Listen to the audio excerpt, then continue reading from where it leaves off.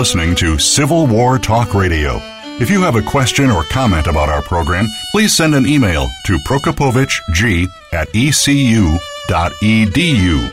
That's PROKOPOWICG@ecu.edu.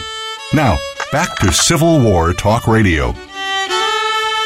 And welcome to Civil War Talk Radio. I'm Jerry Prokopovich, coming to you tonight from the sheltering-in-place location on Oxford Road in Greenville, North Carolina, down the road from East Carolina University, but not speaking for my employer or for anyone else, just myself, and I know my guest will do the same, as we always do here.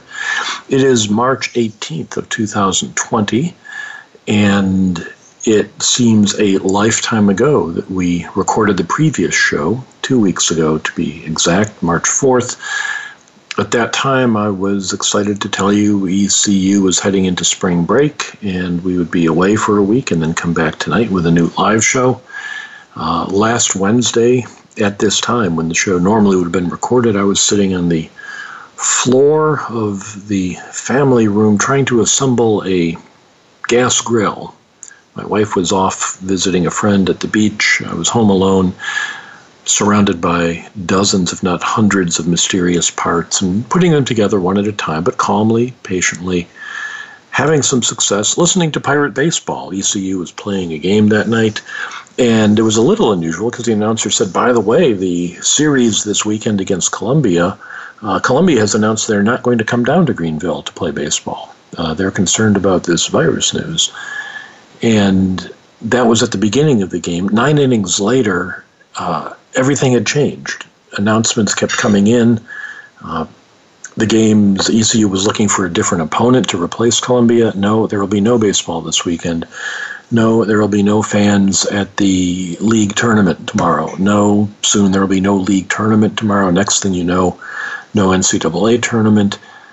Within a day, we got the word here at East Carolina that spring break would be extended for another week. So technically, I'm still on spring break right now. But we would use that week to prepare to convert all of our classes, all our instruction from face-to-face to online. Students would not return to campus. On Monday, the 23rd, we would start teaching them over the internet. And it has gotten progressively more dramatic.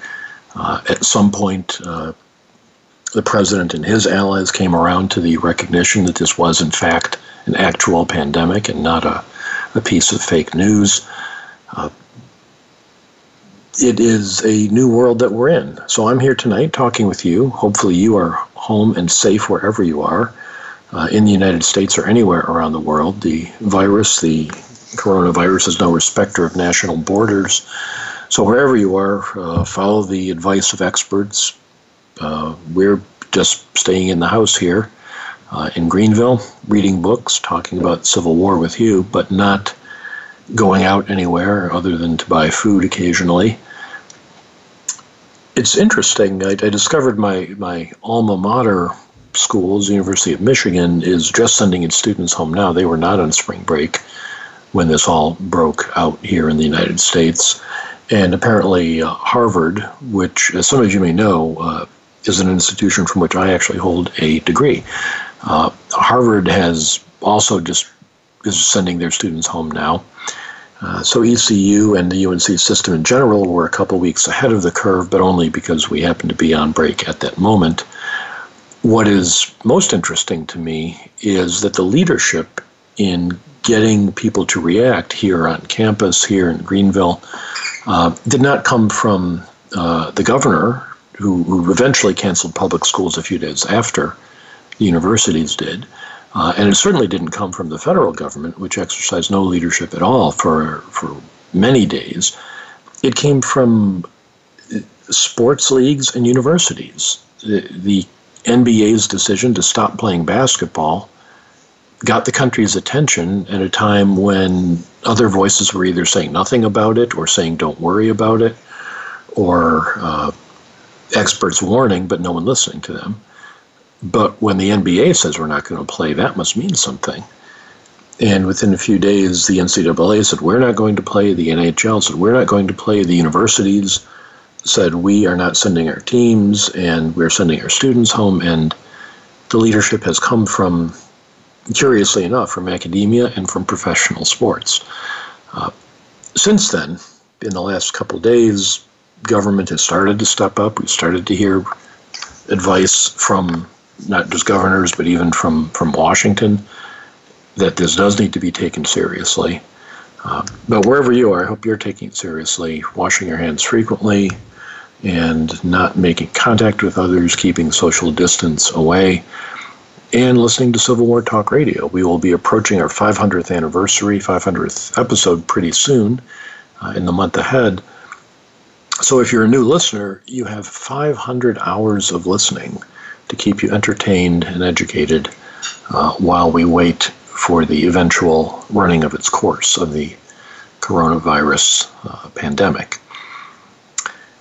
Another thing you can read while you're staying inside, and I touched on this 2 weeks ago, is a book I wrote over 10 years ago now. Did Lincoln own slaves? And other frequently asked questions about Abraham Lincoln. As you may recall, if you heard the last show, I was recently cold called by someone who offered to interview me on a podcast, and that would boost the sales of my book. I was curious. I thought, well, I'll be the guest on a podcast instead of the host. That sounds like fun. I'll try it. Tell me more. And said, well, now there's some investment on your end. You have to put up $1,200. Really? So as a science experiment, 2 weeks ago, I asked you, the listener, to buy a copy of my book. And we'll see if that promotion of the book justifies a $1,200 investment. How many book sales do you get for a promotion online? And this is not to benefit me, as I explained. I've already drawn my advance, and this money will just go to the publisher. But I know you're curious to know. Inquiring, critical thinking minds want to use empirical evidence to make their decisions. So the answer is, in the last 7-day week, I went to the publisher's website and found a record of 2 sales of the book. One listener actually emailed me about it, a very nice note. He heard the show and said, I'll participate in the experiment. An average week, there is 1 sale of the book. So on the one hand, you can say, by promoting a book on a podcast like this with 60,000 hits every month, you can double your sales.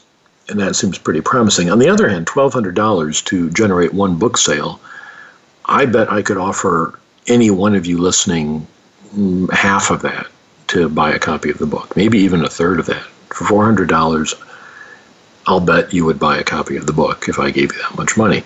So there's better ways to promote your books, it turns out, than falling for a cold call sales pitch to appear on a podcast no one listens to and paying them $1,200 to do it.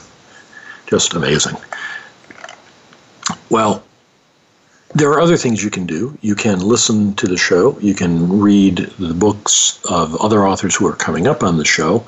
Next week, we have a TBD in the lineup. March 25th, our original guest, Cody Mars, is unable to attend. He is, like me, converting all his classes at College of Charleston into online. Plus, he's got family at home and just too many things happening, so he will not be with us next week. We'll have a different guest. I'll put that online at www.impedimentsofwar.org, or Mark Gaffney, who runs the site, will put it up and we'll know. But we will be back with a live show one way or another next week, March 25th. On April 1st, April Fool's Day will be taken seriously as Butch Barringer returns to the show. He's written about General Tom Rosser, Custer's gray rival, as he calls him, Confederate cavalry general. On April 8th, Timothy Silver and Judkin Browning have co-written a book on the environmental history of the Civil War, including the disease vector, which is an appropriate thing for us to be talking about. So Tim Silver will be with us. And then on April 15th, Heather Cox Richardson will talk about her new book, How the South Won the Civil War, Oligarchy, Democracy, and the Continuing Fight for the Soul of America. So lots coming up. Check them all out at impedimentsofwar.org or the Impediments of War Facebook page. One more bit of news, I often mention Stephen Ambrose Historical Tours. As with so many other things, they are exercising social responsibility and have let me know that the May This Hallowed Ground tour will not be taking place here in 2020 because of the pandemic. So if you're planning to go to that, please contact them for what arrangements need to be made if you've already signed up. And if not, clear your calendars for October. The October version of the trip is still on. Hopefully all will be well by then. That's really, well, that's been a lot of news. There's other more important things that are being canceled everywhere, so we'll all simply have to make the best of it. Tonight we are talking about Confederate Political Economy, Creating and Managing a Southern Corporatist Nation, a book by Michael Brem Bonner. Dr. Bonner, are you there? Yes, I am here. Welcome to the show. Thank you. It is, I apologize for taking as long as I did out of our first segment there. This is a once-in-a-lifetime experience. I think twice in my lifetime now I've lived through a period where I thought, this is history. This will be talked about, written about, as long as they are writing history. And the first one was the end of the Cold War and the collapse of the Soviet Union. And this is the second one. I hope you're okay where you are. I am okay. I'm in West Virginia. My family is all healthy, and we are prepared to ride out the pandemic and just awaiting the next event like everyone else. So, well, I hope this rest of this hour can be a brief intellectual vacation for you and me and for everyone listening as we go back to the 1860s. Not normally a time one goes back to say, oh, that's when things were calm and they knew what was happening. But by comparison, tonight we can almost do that. Let me start with the title of your book, Confederate Political Economy, Creating and Managing a Southern Corporatist Nation. You know, William Gladstone famously said, the Confederates, they've made what is more than either, they have made a nation. You call it a Southern Corporatist Nation. Did the Confederates make a nation? From their perspective, they did. Obviously, it was a short-lived nation. And at the very end of the book, I kind of discuss and analyze how corporatism helped Confederate nationalism. Obviously, it ultimately was doomed. But when you look at the beginning in the secession crisis and the constitutional development, from their perspective, they had created a nation. Obviously, Abraham Lincoln would never admit that. And in a book I'm currently working on about the blockade, I've done some research in the British archives, and they, without question, always called it the so-called Confederate States. And it's interesting you bring up the Gladstone point, because the Whigs and the Tories, of course, were at odds over what to do in the 1860s with regards to recognition. But if you look at their constitution, their creation of not only armies, which other historians have talked about the existence of armies being sort of the identity of the Confederate nation. I don't think it's problematic to say they created a nation, although it was snuffed out rather quickly. So do you also, the other key word in there, and one you just used, a corporatist nation, corporatism, that's not a term we see every day. It's even in history, maybe in political science or economics more. How do you define that? Corporatism, one of the first critiques I got of the manuscript several years ago was that they had never seen the word corporatism in the primary documents in the 1860s. It's because political scientists didn't think it up until the late 20th century. really around the 1960s and 70s did political scientists start to look at organizational styles and label them as corporatists. So it's kind of a obviously much later term than the 1860s. But I actually got the idea for this book when I was in a class at the University of California, Riverside, where I took my PhD, when I was taking a class on 20th century Europe.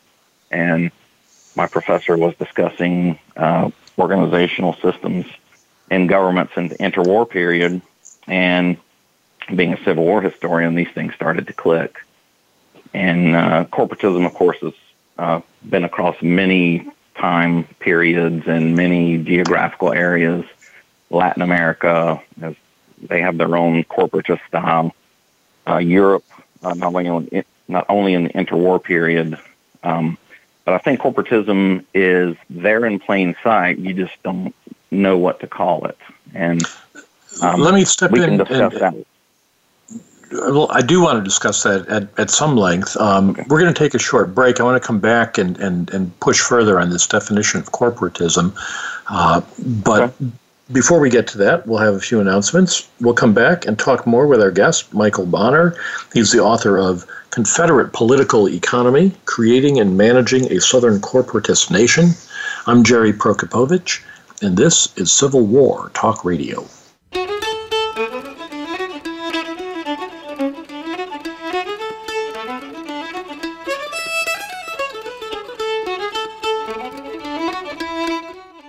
Stimulating talk. Gets those synapses in the brain firing really fast. All the time. The #1 internet talk station where your opinion counts. VoiceAmerica.com.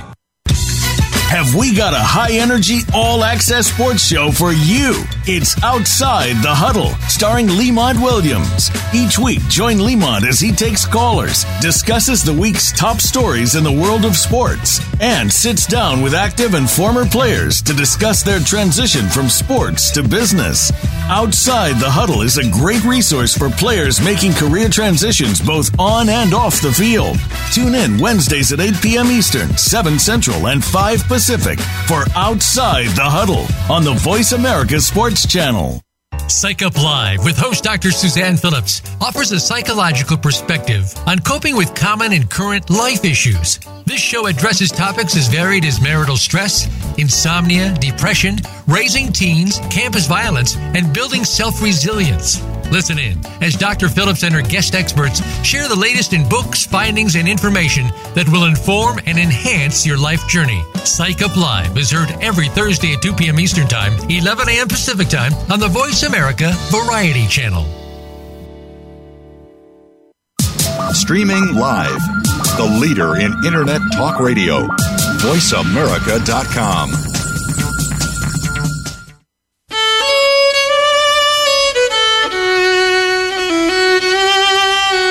You are listening to Civil War Talk Radio. If you have a question or comment about our program, please send an email to prokopowiczg@ecu.edu. That's PROKOPOWICZG@ecu.edu. Now, back to Civil War Talk Radio.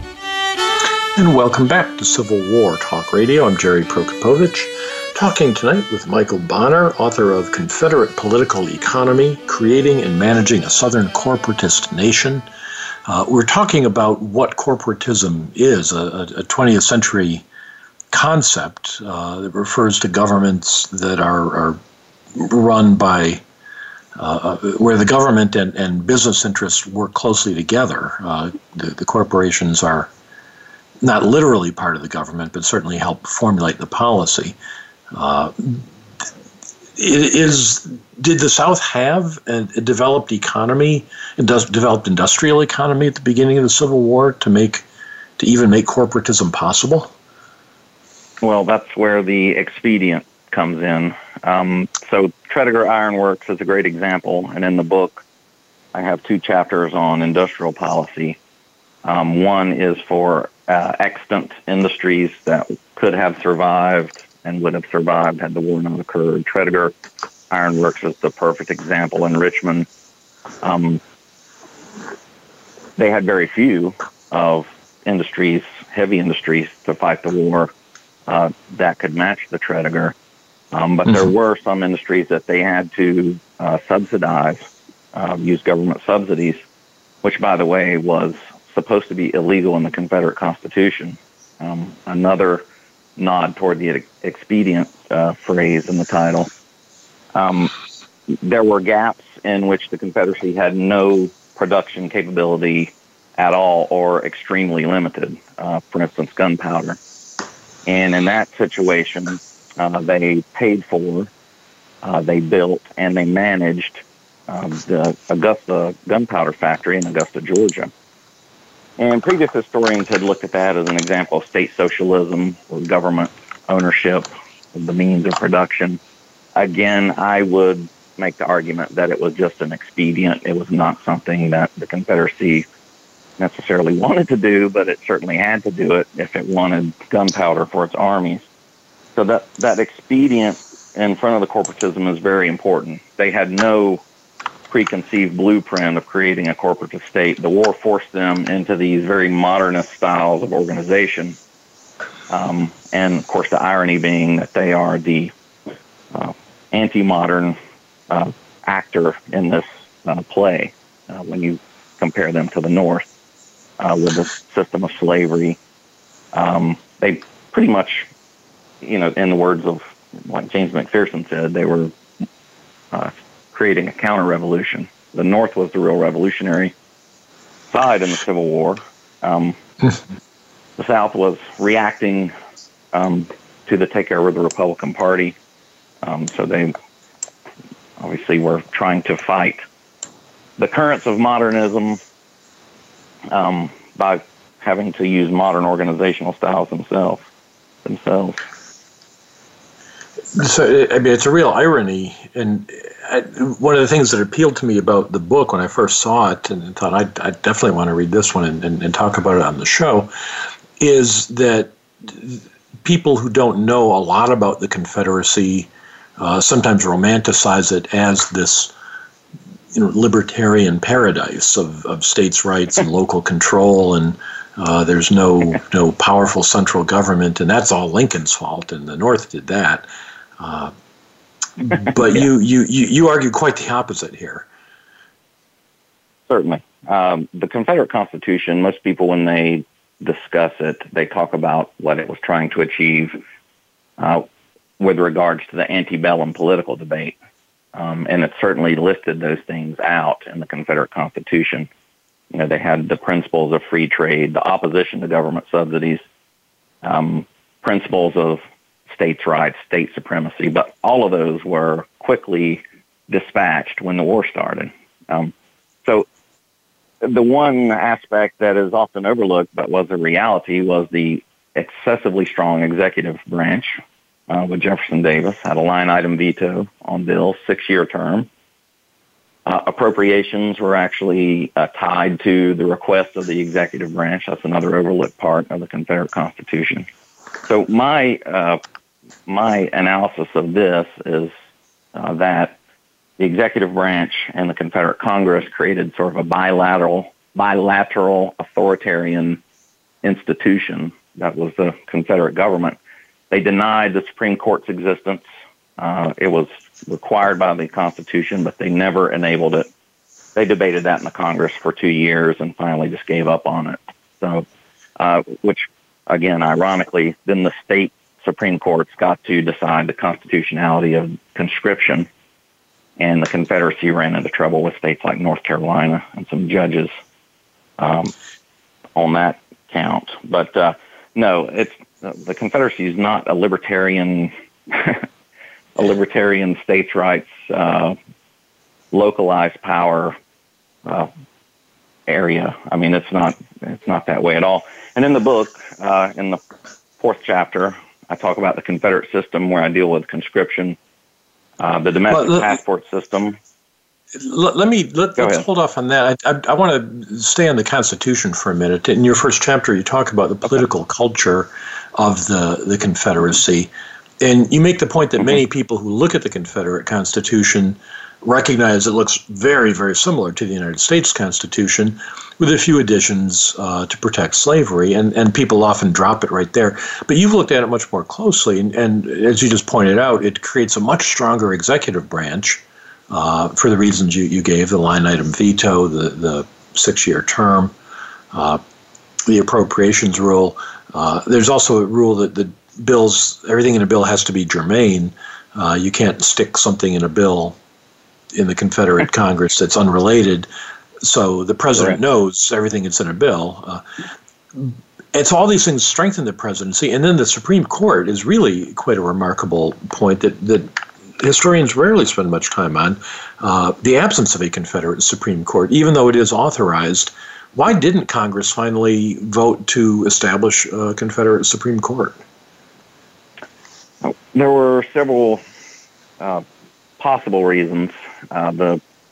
The arguments in Congress, number one, some of it had to do with political rivalries that went back into the antebellum decades. Some people thought that John Campbell, who was going to be on the Supreme Court, was too cozy with the North. John A. Campbell, who eventually served in the Davis administration. They even argued over the pay of what the justices should make. So it got really into the minutia of whether they should have it. And then by 1863, it just died. They never brought it back up again. Now, I will say that the Davis administration did have opinions from his attorneys general, from his several attorneys general, that he could rely on to say, well, I think that this bill that I want to get passed is constitutional. So he was fine to not have an additional opponent. And there were many, obviously, anti-Davis congressmen in the Confederate Congress. I do mention in there that they didn't have political parties. They had pro-Davis and anti-Davis factions, and one could make the argument that they had pro-secession or pro-war and less pro-war factions. I don't want to call it a peace faction, but hard war and less hard war factions. But if you look at the totality of the legislation that was requested by the executive branch and that was passed by Congress, it's actually, there's not that much pushback from Congress. They complain a lot about various laws, suspension of habeas corpus. They complain about conscription. They certainly complained about the domestic passport system, but they eventually gave in on everything that the executive branch wanted for the most part. So you've got this really strong executive branch, and you've got a Congress that is not limited by a Supreme Court saying that's unconstitutional because there is no Supreme Court. And between them, as you say, they form a two-headed authoritarian head of state. You mentioned another interesting angle of the Confederate political culture, the cult of secrecy, that the Confederate Congress often met in secret. Tell us about that.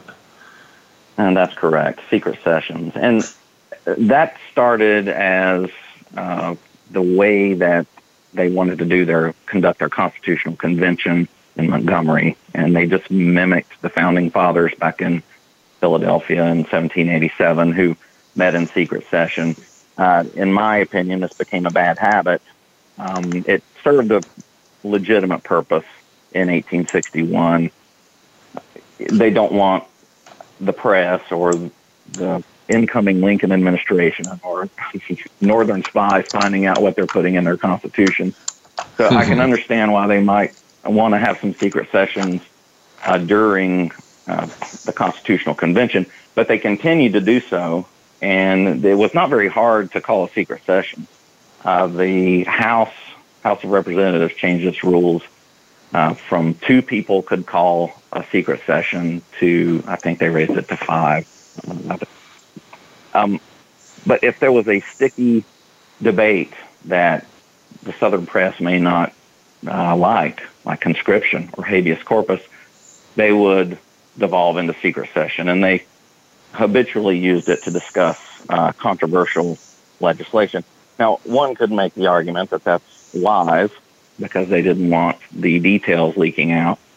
But it gave the appearance that the most representative body in the Confederacy was meeting behind closed doors and not letting the people know what they were deliberating about.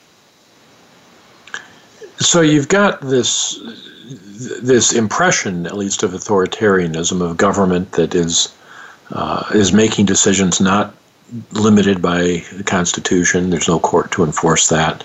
The president's not limited by the need for re-election because he has one long term. The outcome then, it could easily be an authoritarian state that exercises control over all elements of the economy. And you point out that historians have frequently characterized the Confederacy as having a command economy, where the government tells companies what they're going to do, what they're going to make, what they're going to sell things at. Right. But you argue, and you gave Tredegar as an example, of there are private companies that the government neither takes over altogether, which Tredegar remains in private hands, nor does it. You argue it's not really a command economy at all. That it's something in the middle. What? It's not pure capitalism. Tredegar doesn't sell to the highest bidder. What is it? Well, it's expedient corporatism. And before I move on to that, and yes, authoritarianism certainly is an aspect of it, but I do want to stress that the Confederacy held elections, and right. These Congress people could have been voted out. Now, Jefferson Davis had an election in 1861, technically, but I'm not saying that the Confederacy was necessarily anti-democratic. I think that people who voted for the Confederate Congress actually wanted some of these hardcore measures. So, as authoritarian, but these people were put in office by the people who bothered to vote in the Confederate electoral process. I just wanted to bring that up. No, well, I mean, you make that clear that throughout many of the things that the Confederates want, a Republican, small R Republican form of government, an end of spending money on internal improvements, end of tariffs as policy matters. All these are in the Constitution, or they all want them. And then, as you said a few minutes ago, as soon as the pressures of war start, they just drop them all. Right. They at least made elections a part of this process. And if you look at, I've been working on, as a side project, the 1863 North Carolina congressional elections, which less ardent war candidates tended to do very well in 8 of 10 congressional districts. So there was an outlet to register one's opinion at the ballot box if one could vote in the Civil War about the Confederate policy. So to say it's completely authoritarian, it certainly operated that way, but there was some push and shove. And, we've heard stories about the states pushing back about some of these policies for a long time as well. To get to the command economy question, the command economy would necessitate that the Confederate government controlled all aspects of industrial policy, and corporatism was meant to insert the private sector as a co-equal creator of policy, particularly when it comes to industry. The railroads are a great example. The railroads in the Confederacy are a perfect example. When the war broke out, the railroad owners got together and they said, yes, we are gung-ho Confederate patriots. We are going to ship troops to the front free of charge. We're going to ship freight free of charge. Well, that quickly ended. Between April 1861 and April 1864, they had 6 conventions. And lo and behold, the freight rates rose after every one of those. So the owners of the railroads got together and established the freight rates, and they basically told the Confederate government what they were going to pay, which is obviously private control of that one sector of the economy. And to kind of counter that, the Confederate Congress did try to deal with this. They created a railroad superintendent who was a government liaison and overseer, and he was actually the law that was passed on May 1st, 1863, actually established someone, but then they allowed for the railroad managers to pick the person to fill the slot. So it's like asking the fox to watch the hen house. So essentially, until the Confederacy passed a law, and it wasn't until February of 1865 that had teeth in it that allowed the Confederate government to actually control the railroads, and by then it was too late. So that's a perfect example of private dominance of official national policy. And, so there have been... Go ahead. Well, I just want to say, but it's not...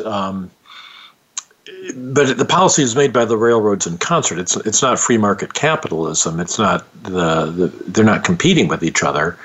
They're getting together and agreeing these are the rates we will charge. It's like a government, as in a government-controlled economy. This is the official price. It's being set by the owners of the railroads, not by the government.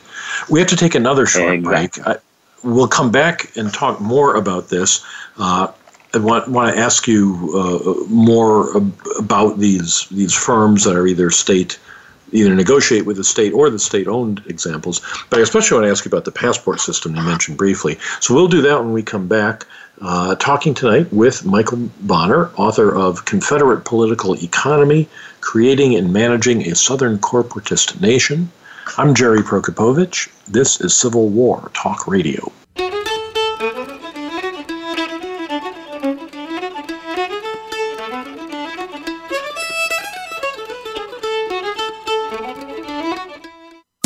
Streaming live, the leader in Internet Talk Radio, VoiceAmerica.com. Attention. If you're a parent, educator, social worker, or civic or religious leader, the most important program you'll hear this week is Exploited: Crimes Against Humanity. Host Opal Singleton and her guest show how our children and others are being dangerously lured by predators through the dark web, social media apps, and games. Beyond that, the program looks at trends in human trafficking and more. You'll never think of the internet the same way again. Listen Thursdays at 7 a.m. Pacific Time, 10 a.m. Eastern Time on the Voice America Variety Channel. If you think you've seen online TV before, let us surprise you. VoiceAmerica.tv is online now. The leader in live Internet talk radio has done it again. Multiple channels, a state-of-the-art viewing experience, live and on-demand programs streaming 24 hours a day. It's exactly what you want, when you want it. VoiceAmerica.tv. From health and wellness to business, sports, and everything in between. Discover our new world. Visit VoiceAmerica.tv now and experience the future of online television. VoiceAmerica.tv.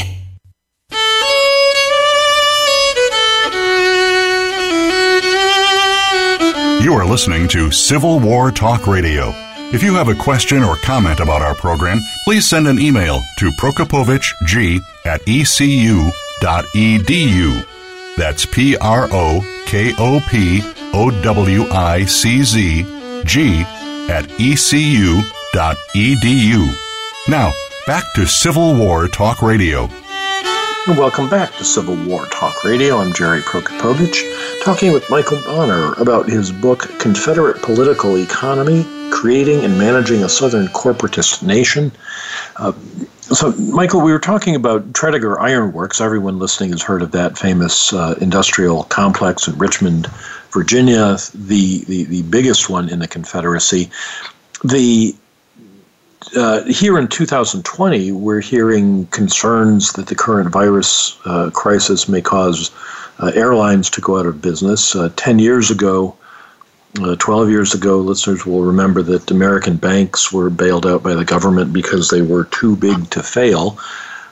Was Tredegar Iron Works too big to fail? Is that why the Confederate government essentially gave in to the company on the terms it wanted? I love that question. That's a great one. It's a great comparative. Actually, the Confederate government really didn't have a choice but to cave into the Tredegar's demands. It was that important to the war effort. So not only was the owner, Joseph Reed Anderson, connected with the Confederate administration, but they were kind of the gold standard. And I mentioned in the book that the Tredegar, and that's just one example that I use of the other privately owned. have a symbiotic relationship. The Tredegar could survive had the war not come. It could compete against Northern iron manufacturers. But when the war came, its number one customer was going to be the Confederacy. It was shut off from Northern markets. And lo and behold, the Confederacy needed them every bit as much or more than the Tredegar needed the Confederacy. So it's sort of a symbiotic relationship. But since the Tredegar already existed, other people saw what was going on with the Tredegar and its contract. And in the book, I mentioned the Shelby Iron Company, which was a brand new entrepreneurial startup in Alabama, kind of the forerunner to the modern iron and steel industry in Alabama. They modeled their contract on the Tredegar's contract, asking for government subsidies. And I really enjoyed researching that part of it because it didn't really exist, at least to the degree that it would during the war. It was a small iron concern, and people saw that the Confederate government was paying subsidies, and obviously that demand for iron was going to be around for a while, and they started the Shelby Iron Company. That story is really a fascinating one of how expedient corporatism works, because it couldn't have started without the war and the Confederacy, and the Confederacy certainly needed it. So it was, again, symbiotic. And yet, even through the war, the Shelby Iron Company would fulfill its contract with the Confederacy and then sell remaining products to private customers at better prices instead of selling them to the government at the government rate when the government desperately needed that iron. If Shelby Iron could get more money not selling to the government, they would do that too, profit ahead of patriotism. Correct. And there was always a back and forth. The number one complaint from the Shelby Iron Company and probably every other contractor that worked with the Confederate government was the inflation of the Confederate dollar. Mm-hmm. You sign a contract and, that's worth half as much 6 months later. So they felt like they were being abused in that sense.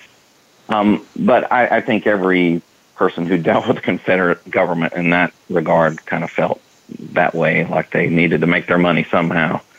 Now, the state-owned ones I also found fascinating. The Augusta Powder Factory is just a phenomenal story, and I certainly didn't write the definitive history of that. There have been some other wonderful studies out there, but that one is just amazing from start to finish. The money is provided by the Confederate government. The manager is appointed by the Ordnance Bureau. George Washington Rains runs the Augusta Powder Factory. Josiah Gorgas, who I consider to be one of the most overlooked geniuses of the Civil War, managed this constellation of industries that really sprung up overnight. Kind of an oversimplification, but it was a mammoth undertaking to get these industries up and off the ground. But the corporatist part, and just to go back to that, of course, the symbiotic relationship. And I'm glad that you started off this segment by talking about modern-day symbiosis between the government and private industry. I think you hit the nail on the head. Banks, airlines, energy. Corporatism is around us all the time. We deal with it every day, but it's in plain sight, and so we don't recognize it for what it is. But almost every major industry is so involved with government interaction, depending on fiscal policy, environmental policy. They have skin in the game. So it's not that the government tells corporations to do this in a command economy. Maybe in some historical examples, but I think this corporatism allows us to talk about a nuanced organizational style that allows government, private industry, and usually, at least in the European examples of the 20th century, labor was the third leg of that stool. I've always liked to think of corporatism as a three-legged stool, with one leg being government, one leg being private ownership or private companies, and the third leg being labor. But in the absence of labor unions, we have to kind of, and obviously in the case of the Confederacy, labor is a glaring problem for that easy analogy. Well, you make a reference in the book a couple of times to the idea of a general strike by Southern labor, as we see in Europe in the 20th century. If the enslaved laborers of the South had somehow decided among themselves all to down tools and stop working, that would have crippled the Southern economy. But as you say, that's not going to happen. It's a different world. Let me ask, because we've got like 5 minutes, I don't want to overlook this. I found this absolutely fascinating. The passport system. People don't, it doesn't get talked about much. You read Mary Chesnutt's diary, she mentions you need a piece of paper to travel one place to another, but how did it, I learned from your book, it's not just, it wasn't started in Richmond. It wasn't a formal national system. It just sort of grew. Can you talk about where it came from? Sure. It evolved. It came from the War Department. So the Provost's Bureau ran the passport system, and you run across it close to the front lines when soldiers ask for a passport to leave the Army and go, let's say from the front lines in Northern Virginia back to Richmond for a few days. So it's certainly part of the everyday routine of the armies. And I found that it started in places that were close to the front lines, where Union armies were close. The passport system, that sort of passport system, was in place from the beginning of the war. It only started to spread, and I found these documents in the National Archives. It started to spread to places like Richmond. Once Richmond was under threat in 1862, they created a passport office, and they would allow a quota, a certain number of people, to go out on each railroad, each turnpike, every day. And those people had to be accounted for. So if you got a passport in Richmond, then you would say, I'm going to Danville, Virginia. You'd have to stop in Danville, Virginia, and get another passport to say, I'm going to Charlotte, North Carolina on the railroad. By the way, this would be in 1864, but it evolved as the war went along. And by the time you get to 1864, it's an internal security system, because on the back of each passport is an oath to the Confederacy that says, I promise to not tell secrets on the Confederacy. I promise that I'm loyal. It's a very, and they took down, obviously we're before the age of the photograph or mass-produced photograph. They took down your height, eye color, so that you better match what your passport said once you got to the next stop, because the provost would be there with a rifle and a bayonet. So the people in the Confederate Congress howled about this because it was not passed by the Congress. This was simply created by the War Department. And like you said, Mary Chesnutt, civilians, politicians, a lot of people were upset with this because it obviously stopped freedom of movement. Now, you describe how people are physically described. So eventually you come back to the passport office for your fourth monthly trip because you're going to your second plantation somewhere. They know who you are, and they just give it to you. Or you're a suspected spy, you're on a list, they're not going to give it to you. You compared it to the frequent flyer and no-fly lists that airlines keep today. Right. I thought that was an interesting analogy. Sure, and I think that the domestic passport system in the Confederacy was the beginnings of a modern database saying who is loyal to the Confederacy and who is not. And that if you tried to travel enough, they would figure out whether you were legitimately traveling or whether you were a spy or whether you were suspicious. But that was one of the most enjoyable parts of working on this book, was researching that, because the documents were sparse and all over the place. But what I tried to do was compare what the domestic passport system looked like in March of 1862 and what it looked like in March of 1864, because the records were hit or miss. So I tried to develop its evolution from those 2 points. And you have some charts showing how many, hundreds or dozens of people would be allowed on a given road or a given turnpike or a given railroad each day. So really, it is an organized system, and it sharply limits individual liberty in the Confederacy. Another point you make briefly is that as a society, they had experience with people traveling with passes because enslaved people always had to have some form of paper on their person to indicate why they were where they were if they were off their plantation. So this is not a new thing for the South. And I actually ran across those in the same box at the National Archives, sometimes on backs of pieces of wallpaper, sometimes on scraps of paper. And they were in the same box mixed up with these citizens who were traveling to and from around in the Confederacy. But I was very pleased with what I was able to find out about the domestic passport system. And to me, it was just one more piece of the puzzle in an attempt to control. And one could make the argument too, because recent scholarship has shown that Union POWs were roaming around the South in 1864, early 1865. One could make the argument there's a legitimate reason to ask these questions for security purposes. But it's certainly it's certainly a piece of what I call the Confederate system, that along with conscription to control the society in a society that at war. But it's very 20th century if you think about it too, because a lot of societies have done that since.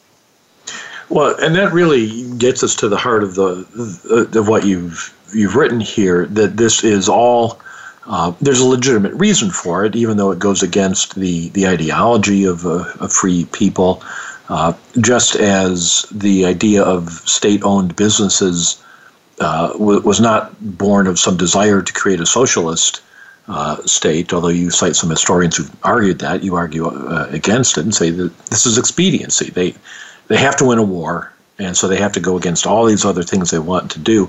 $64 question in the last 2 minutes, how successful was it? Could they have done better? They were dictated by circumstance. I do make the argument that this helped them to prolong their experiment.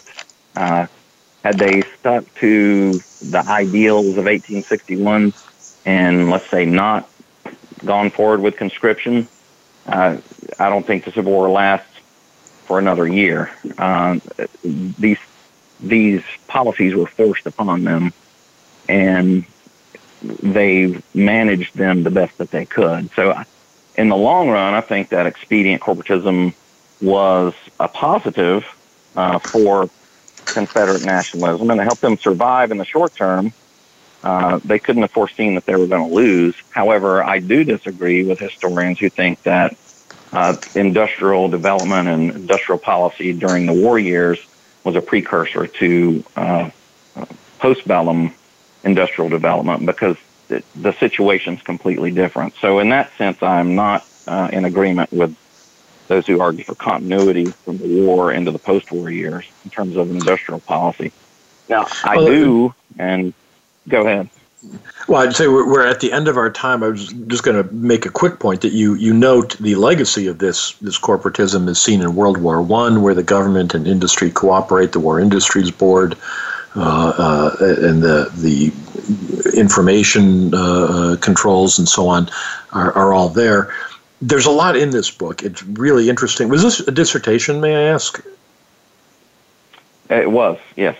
It reads like it in the best way, that it's precise and logical and evidence-based, and makes its argument, all the things you want, you train students to do well. This really does those. But unlike many dissertations, it's well written. It was pleasant to read. So I thoroughly enjoyed it. It may not be to every reader's taste, every listener's taste, but if you have any interest in these issues, listeners, you want to read Confederate Political Economy, Creating and Managing a Southern Corporatist Nation. It's by our guest, Michael Brem Bonner. He is the author, and he's been with us tonight. Michael, thank you so much for being on Civil War Talk Radio. Thank you. I appreciate it. And to you and to all listeners, thank you for listening, and stay safe, keep your social distance, wash your hands, and we'll talk to you next week on more Civil War Talk Radio.